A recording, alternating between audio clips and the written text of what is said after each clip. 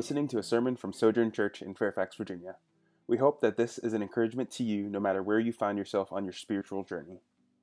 If you're not already, we would encourage you to connect to your local church. If you'd like to find out more about Sojourn in particular, please visit our website at sojournfairfax.com. May God bless you now as you listen to the preaching of His Word.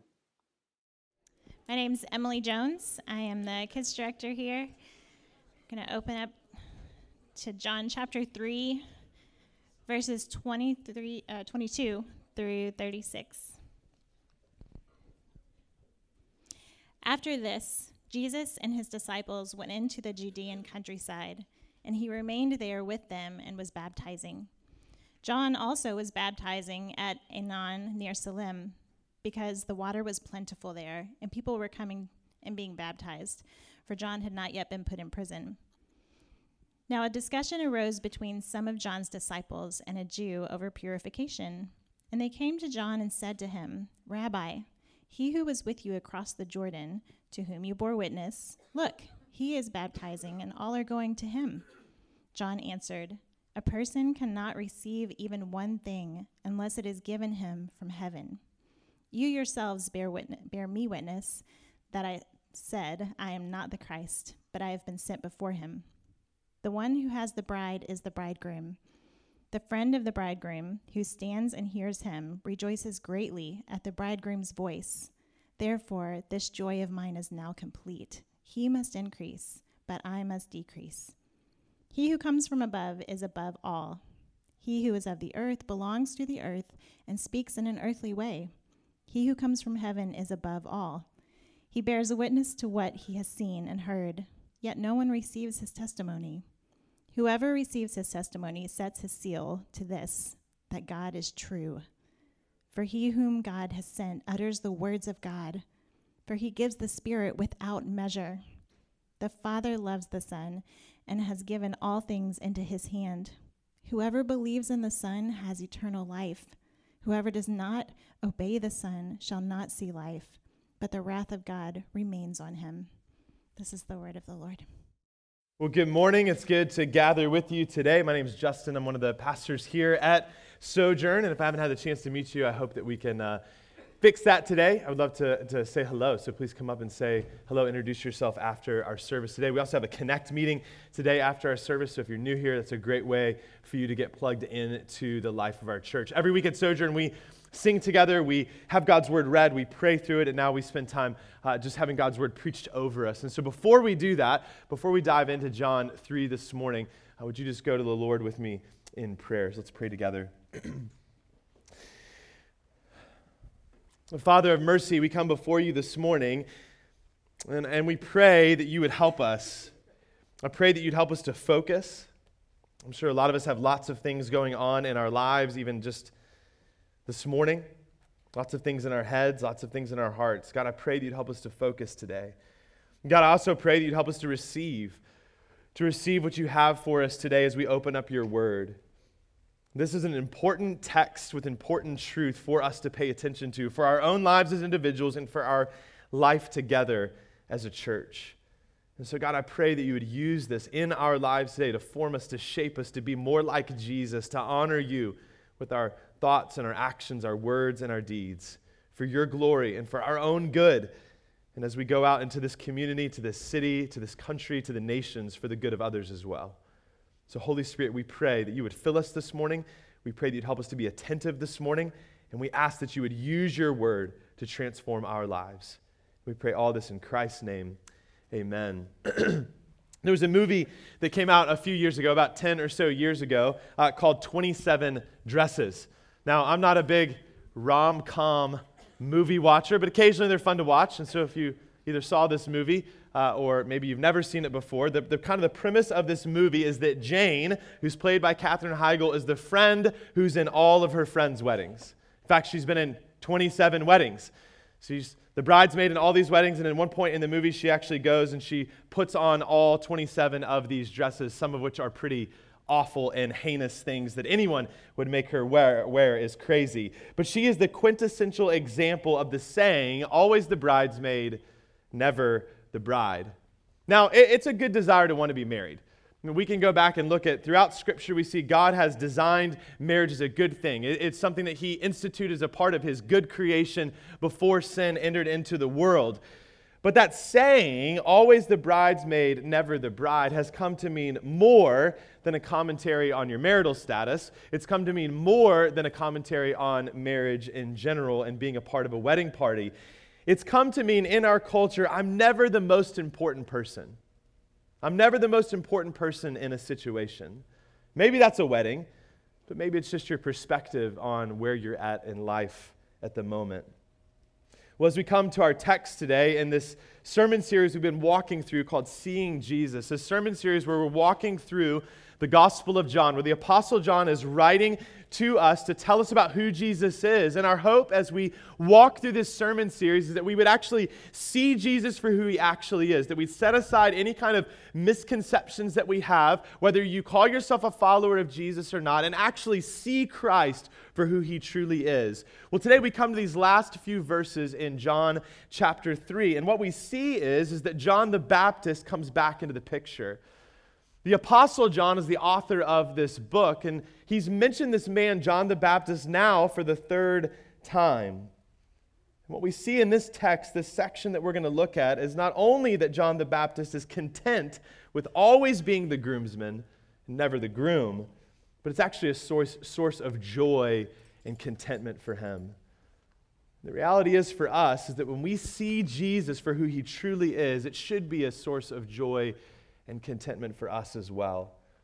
It's a countercultural way of thinking, but that really shouldn't be surprising to us because Jesus' kingdom is inverted. It's flipped upside down. The way that Jesus calls us to live is very different than the way the world calls us to think and live. He is the one who declared to us, the first shall be last. The one who says to us, whoever would be great among you shall be the servant of all. And maybe this morning you find yourself as being someone who doesn't yet know Jesus, and you're checking out who He is and maybe learning more about what this whole church thing is about. And this idea of the first being last and the last first, or not being in the limelight of life, is intriguing to you. Maybe it's even confusing because our culture and our world tells you that you should pursue those things. Well, I hope for you this morning as we open up God's Word that you'll see that it is actually a source of joy. And that joy is available to you in Christ. For those of us that are followers of Jesus, my hope for us is that we'll see that by playing the background, it's not a license for your life to be lazy. It's not a license in life to do nothing. It's quite the opposite. Instead, my hope is that by seeing Jesus for who He is and being reminded of who we are, that God would use that in your life and in my life to cultivate humility within us as individuals and as a church. And by doing that would actually empower us together to exalt Jesus in all that we do. And so with that, let's open up to John 3, 22 through 36, and may we see Jesus more clearly today. These first few verses are important verses, 22 through 24, but they really serve to kind of set the scene of what is the main focal point of this section of Scripture. What we learn in these first few verses is that sometime after Jesus' interaction with Nicodemus, that we looked at a few weeks ago, where Nicodemus comes to Jesus at night and he seeks to assess Jesus and ask Him these questions, and Jesus communicates to him and communicates to us, we must be born again. If we want to enter the kingdom of God, if we want to have a relationship with God, be reconciled to Him, we need new spiritual life in order for that to take place. And so sometime after that, Jesus and His disciples, they head out of Jerusalem into the Judean countryside. The text says He remained there with them. Jesus wasn't rushing through the countryside to get to another city. He hung out in the countryside. Jesus' ministry was a ministry that took place in an urban environment. It took place in a suburban environment. It took place in a rural environment. Jesus cared about people no matter where they lived or what was going on in their lives. And what we see here is He slows down enough in this place to be with them. And people are coming out to see Jesus, and they're coming out to be baptized. Now, at this point, baptism hasn't taken on its full kind of meaning and purpose in the life of a follower of Jesus. because Jesus hasn't yet been crucified. He hasn't yet been resurrected from the grave. And so now when someone's baptized, they have placed their faith in Christ. And as they come forward to be baptized, they are brought down into the water as a symbol of their burial with Christ and raised up out of the water as a symbol of their resurrection with Christ. And the water is a symbol of their purification. That's not the full picture of what the purpose of baptism is at this point. Baptism at this point is a sign of repentance, and that's the idea that we're turning away from our sin, we're turning away from our rebellion and turning towards God, and the water is a symbol of purification. And so people are coming out to be baptized. It's an outward act of a changed heart. And what we see in these first few verses, though, there are two different baptisms taking place. Jesus is baptizing, but we actually learn in chapter 4, verse 2, that Jesus himself isn't actually baptizing anyone. It's the disciples that are baptizing people. Jesus is overseeing that. And then John the Baptist is also baptizing people, as he has been now for some time. They're near each other, but they're not in the exact same place. And we also learn something interesting about John the Baptist that provides some context for the Gospel of John. It says this was before John the Baptist was put in prison, verse 24. See, in some other gospel accounts, Jesus' public ministry really begins after John the Baptist is put in prison. So what the Apostle John is telling us is that everything that's happened so far is before all of that. Then we come to verses 25 through 26, which really kicks off this scene. Let's look at them again. It says this: Now a discussion arose between some of John's disciples and a Jew over purification. And they came to John and said to him, Rabbi, he who was with you across the Jordan, to whom you bore witness, look, he's baptizing, and all are going to him. Some of John the Baptist's disciples have already become Jesus' disciples. A disciple is a follower. It's someone who's seeking to learn from a teacher. They're following after them. And so these people have been following after John the Baptist, but some of them, we saw this in chapter 1, have now started to follow Jesus. Andrew, John. But there are still some people that are loyal to John, still some that are following him. And they're having this discussion about baptism. People are having theological discussions a long time ago, as they still are today, about baptism. They're talking about baptism. They're talking about purification. And somewhere in the midst of this conversation, it seems like Jesus comes up as they're talking to this other Jewish person. And so they go back to John the Baptist, and they come, and you notice they don't ask John a question. They make a statement, and it's a statement of concern, a statement of dislike. They're like, John, the one you bore witness about. Notice they don't even say his name. That guy that you talk about a lot, John, he's baptizing people too, and everybody's going to him. Now, I don't know the exact tone, but this sounds kind of whiny to me. They're upset. They see John's influence diminishing, which means they see their influence diminishing. That more people are going after Jesus. The crowd around John is shrinking, and the crowd around Jesus is growing. There seems to be a little bit of a deeper question that they're asking in the midst of their complaining, and it's this: is it right for people to follow Jesus? Is it right for someone to devote their life to Jesus? And maybe that's a question that you have today. Is it right for people to put everything, all of their hope and all of their faith in this man, Jesus Christ? Well, John responds to their whining. He responds to their complaining in a pretty amazing way. Look at John 3:27 through 30. It says this: John answered, "A person cannot receive even one thing unless it is given him from heaven. You yourselves bear me witness that I said, I am not the Christ, but I have been sent before him. The one who has the bride is the bridegroom. The friend of the bridegroom who stands and hears him rejoices greatly at the bridegroom's voice. Therefore, this joy of mine is now complete. He must increase, but I must decrease." John's trying to tell them, listen, anything that I've had, any following that I've had has been given to me by God.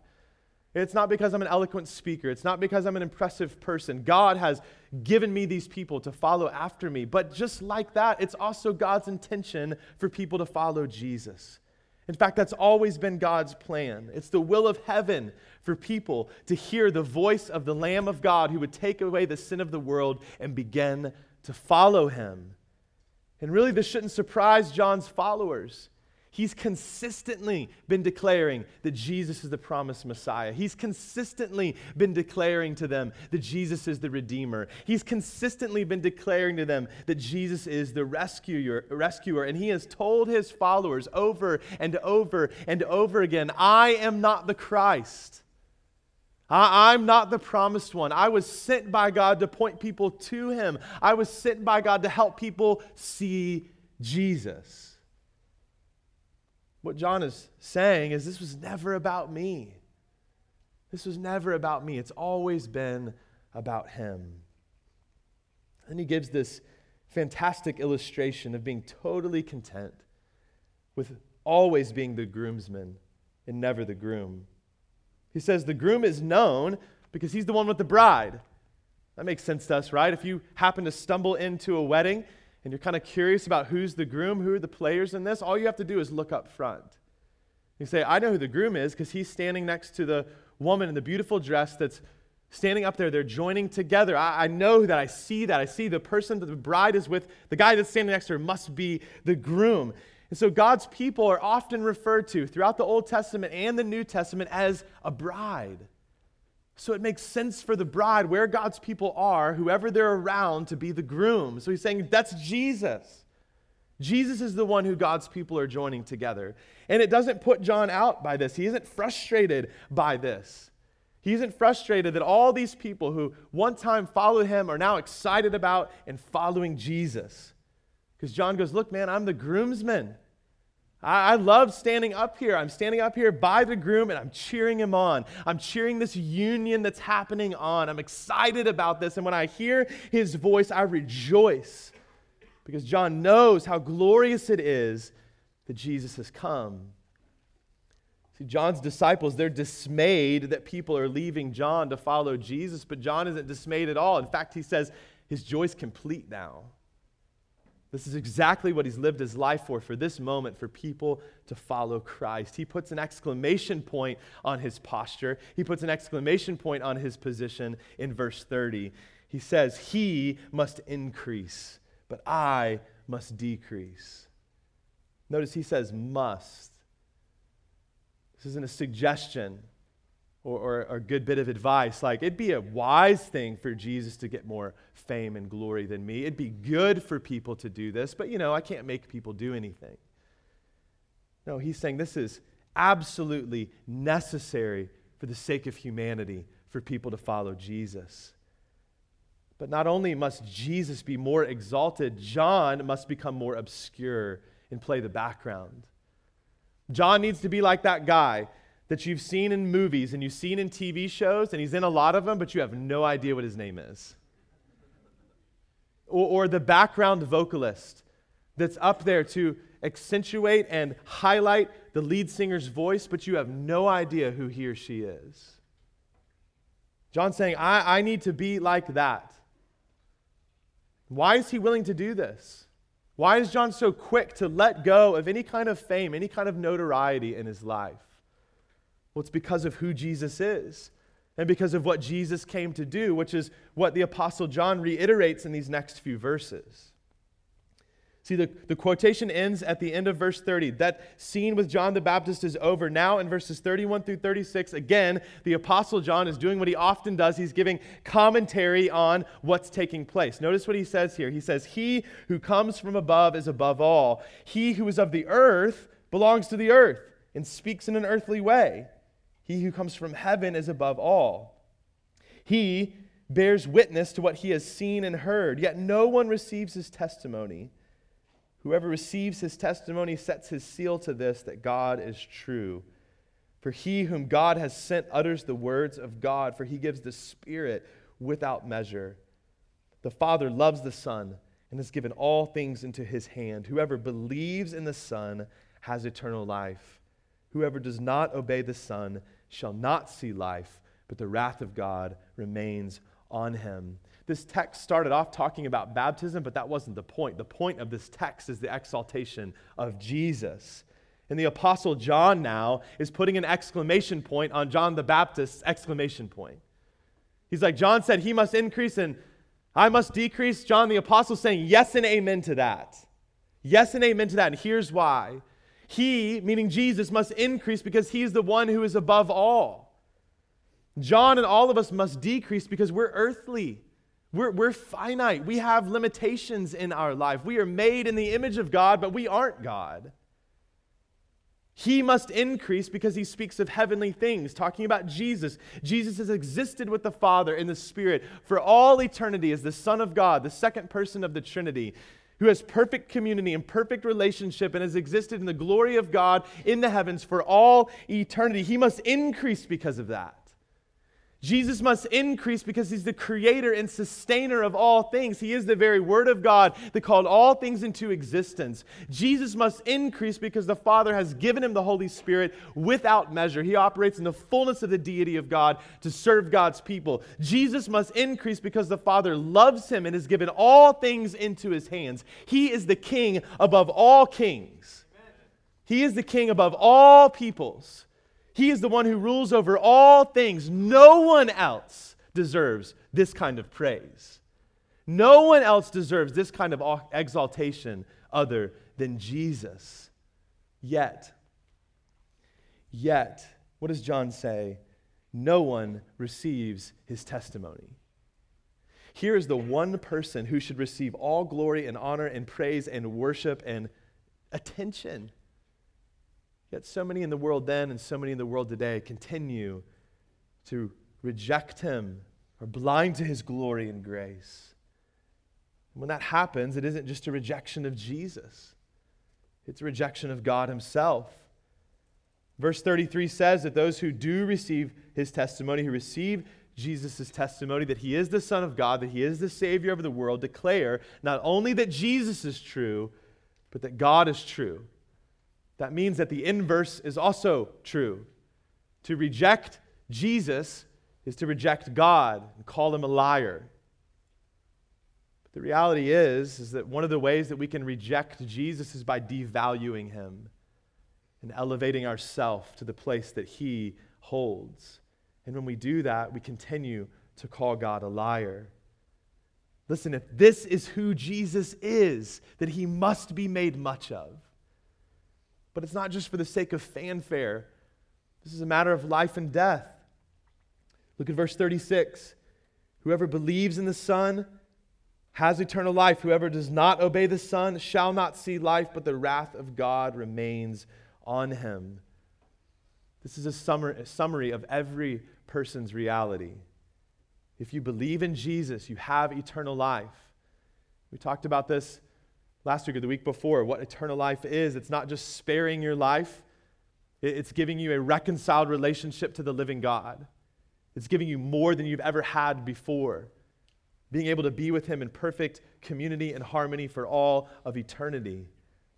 And so if you don't believe, if you don't place your faith in Christ, you cannot have life. In fact, the wrath of God remains on you. And the wrath of God is poured out on sin and rebellion. It's a consequence for our rejecting God. And so God rightly pours out wrath on rebellion. So we stand in our own condemnation apart from Christ. We need someone to stand in our place. We need someone to pay for our sin. But notice, John doesn't say those who don't believe. He says those who don't obey. Why is that the case? Because our fundamental problem is not rejection of God as existing. Our fundamental problem is not even rejecting Jesus as being the Savior. Our fundamental problem is rejecting God as King, as him being the sovereign ruler over all things, as Jesus being Lord. Our core issue is that we want to be the master of our own lives, the ruler of our own lives, a place and position that we do not rightly hold. And when we seek to commandeer that place and position, it leads to destruction and death. And friends, if that was the end of the story, that'd be a pretty terrible ending. But God has made a way. It isn't the end. God has given to us what he demands from us. Jesus, who lived a perfect life of obedience and willingly exchanged his record for our record of wrongs, our rebellion. So we need to understand something. Jesus is not an idea. Jesus is not a concept. Jesus is not a human construct. He is the Savior King who has come to set captives free.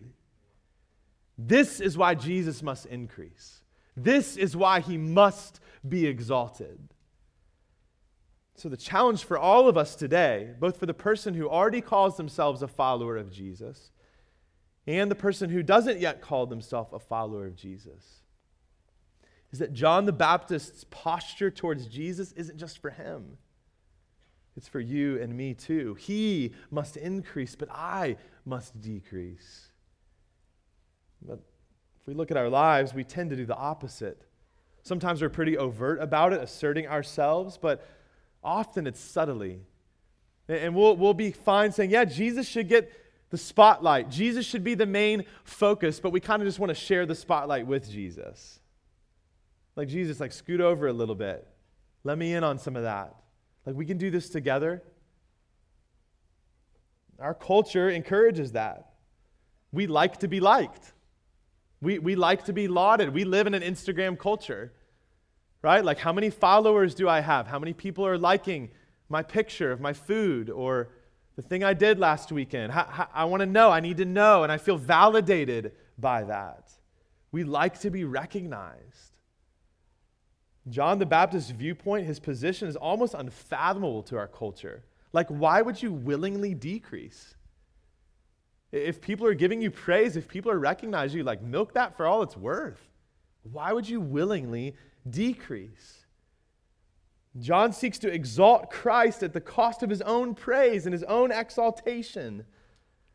Yet so often in our culture, we seek to build our exaltation and praise, and we do so by tearing down others, by speaking badly about those around us, by asserting ourselves as being better than other people. We like to increase. We like to be impressive to others. And sadly, this happens both inside and outside of the church. Where might you be tempted to do this right now in your own life? Maybe to share the spotlight with Jesus, to exalt yourself, to look for more praise from man. Where might that be happening in your life right now? I know for me, as I read this text, one of the most challenging parts of this text for me that presses on my heart and brings conviction for me is when John says, I am not the Christ.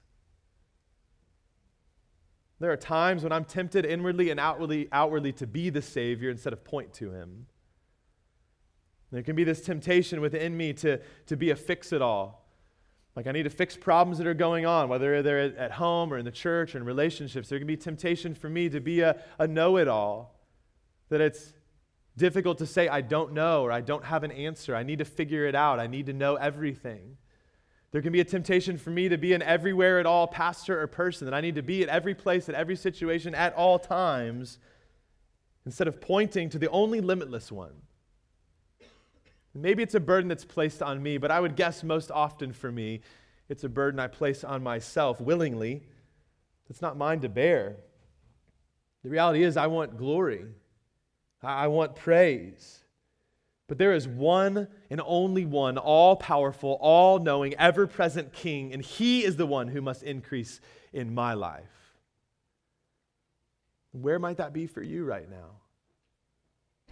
As creatures created in the image of God, we need to learn, by God's grace, like John, to embrace our limitations.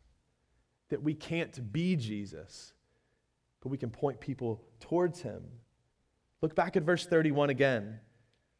The second half of verse 31, it says, he who is from earth belongs to the earth and speaks in an earthly way.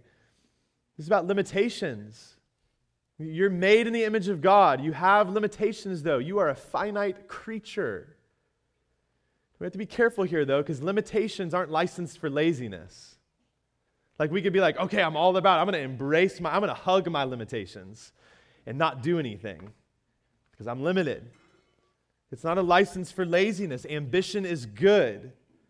It's good, though, when it's rooted in making much of Jesus. As one scholar says, the opposite of ambition isn't humility, it's sloth, timidity, laziness. Playing it safe is not the same as being humble. The problem we run up against is that our ambition in life and ministry with this idea that we should exalt Christ above ourselves can become disordered. It can become hijacked like so many of our desires do. And when our main desire is to win, when our main desire is to be noticed, when our main desire is to impress and be impressive, we've gotten off track. What if God's goal for you, what if He's wired you not to be liked, but to be loved? And not by just anyone, but by one. The one who is love.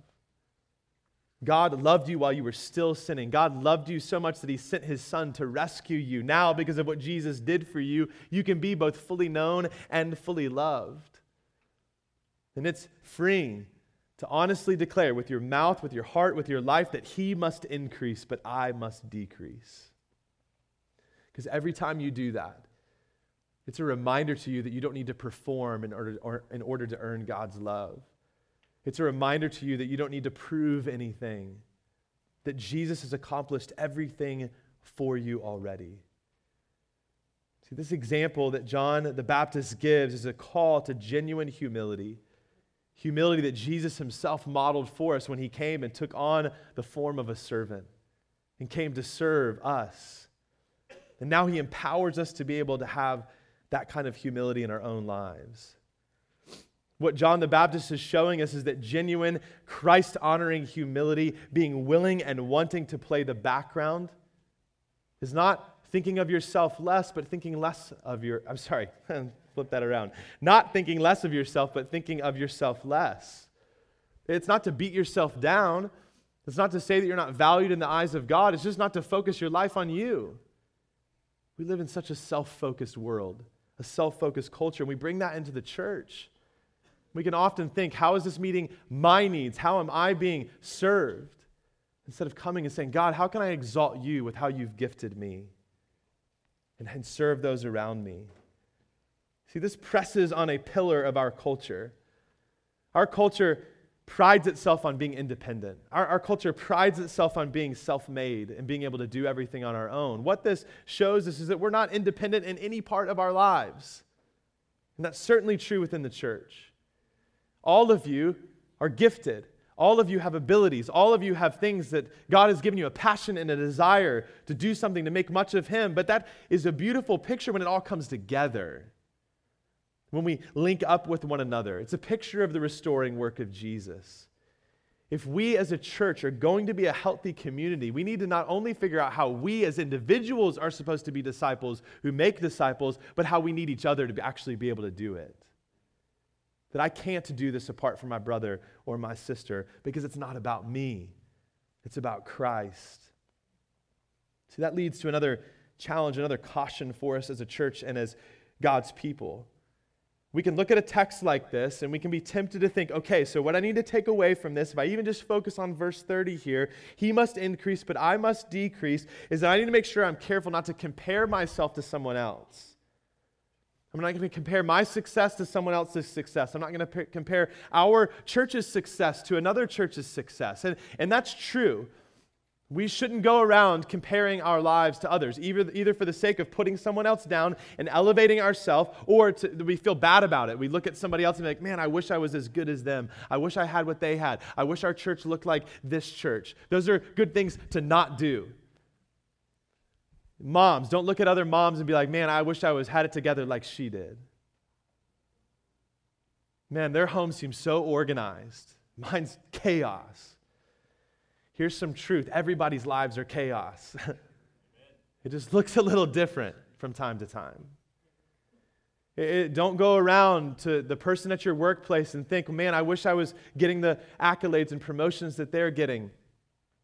Or the brother in church right now who's getting the bonus and getting the promotions and getting recognized in his work, and you can't seem to move up from where you're at right now. Those things are never going to serve you well to compare yourself to somebody else, because that's not where your identity is.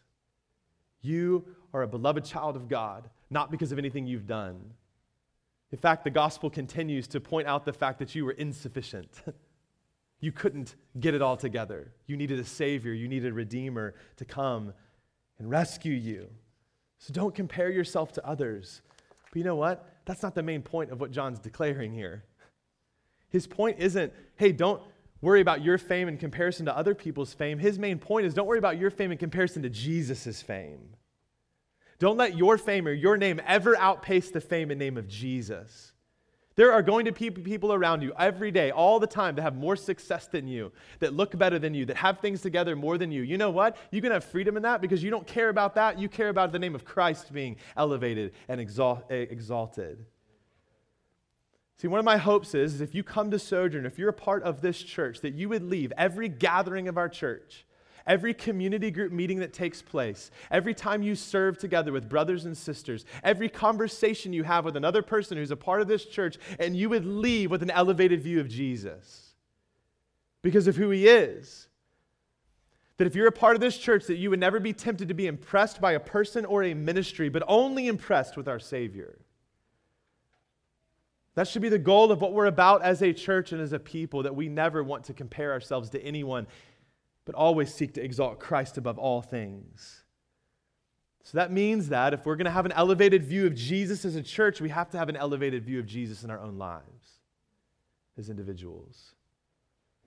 When you and I see Jesus rightly as the one who is above all, as the one who is loved by the Father, full of the Spirit, as the one who took on the wrath of God that we deserve so that we might have life, if we see him rightly, it's no question that he deserves the only place of praise in our life and our community.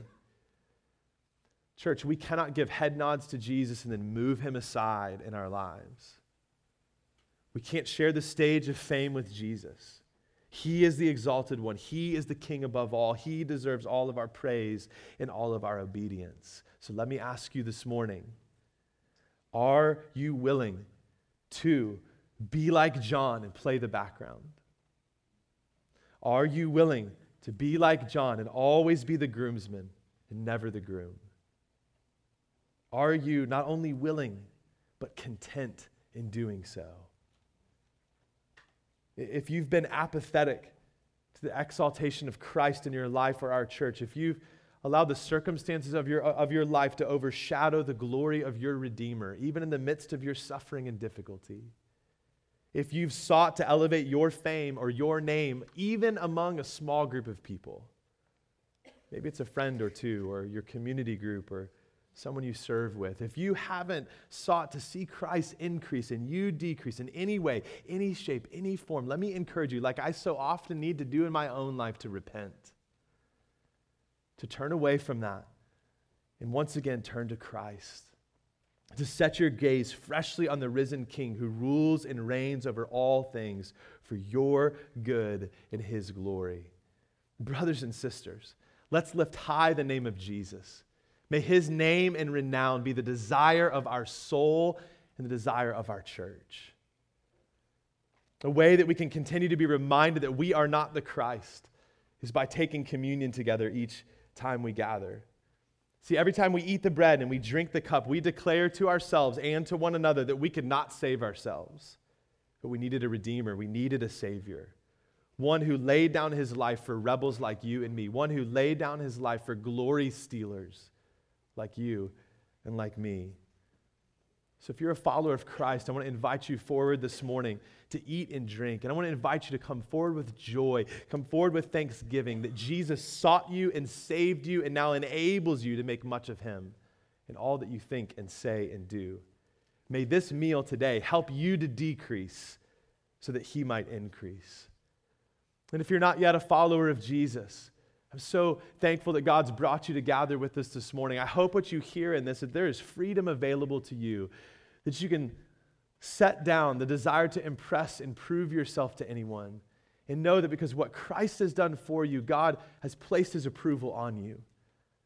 So instead of coming forward to take communion this morning, I want to encourage you to take Christ today. Grab a hold of Jesus today. Turn to God, just even in your thoughts, just to pray to God and say, God, I need to be rescued. I need to be redeemed. I need to be brought out of this darkness. And confess that to God, that Jesus is your only hope. And if you have questions about what it means to know Christ, to follow him, to see your life transformed by him, that's why we're here as a church. We want to make much of him, and we want you to know him. So let somebody around you know that as well. For those of you that will come forward this morning, you can come to the tables at the front or the tables in the back. Tear off a piece of bread. Take a cup to drink. and what Christ, our exalted King, has done for you will be spoken over you today. Let's pray.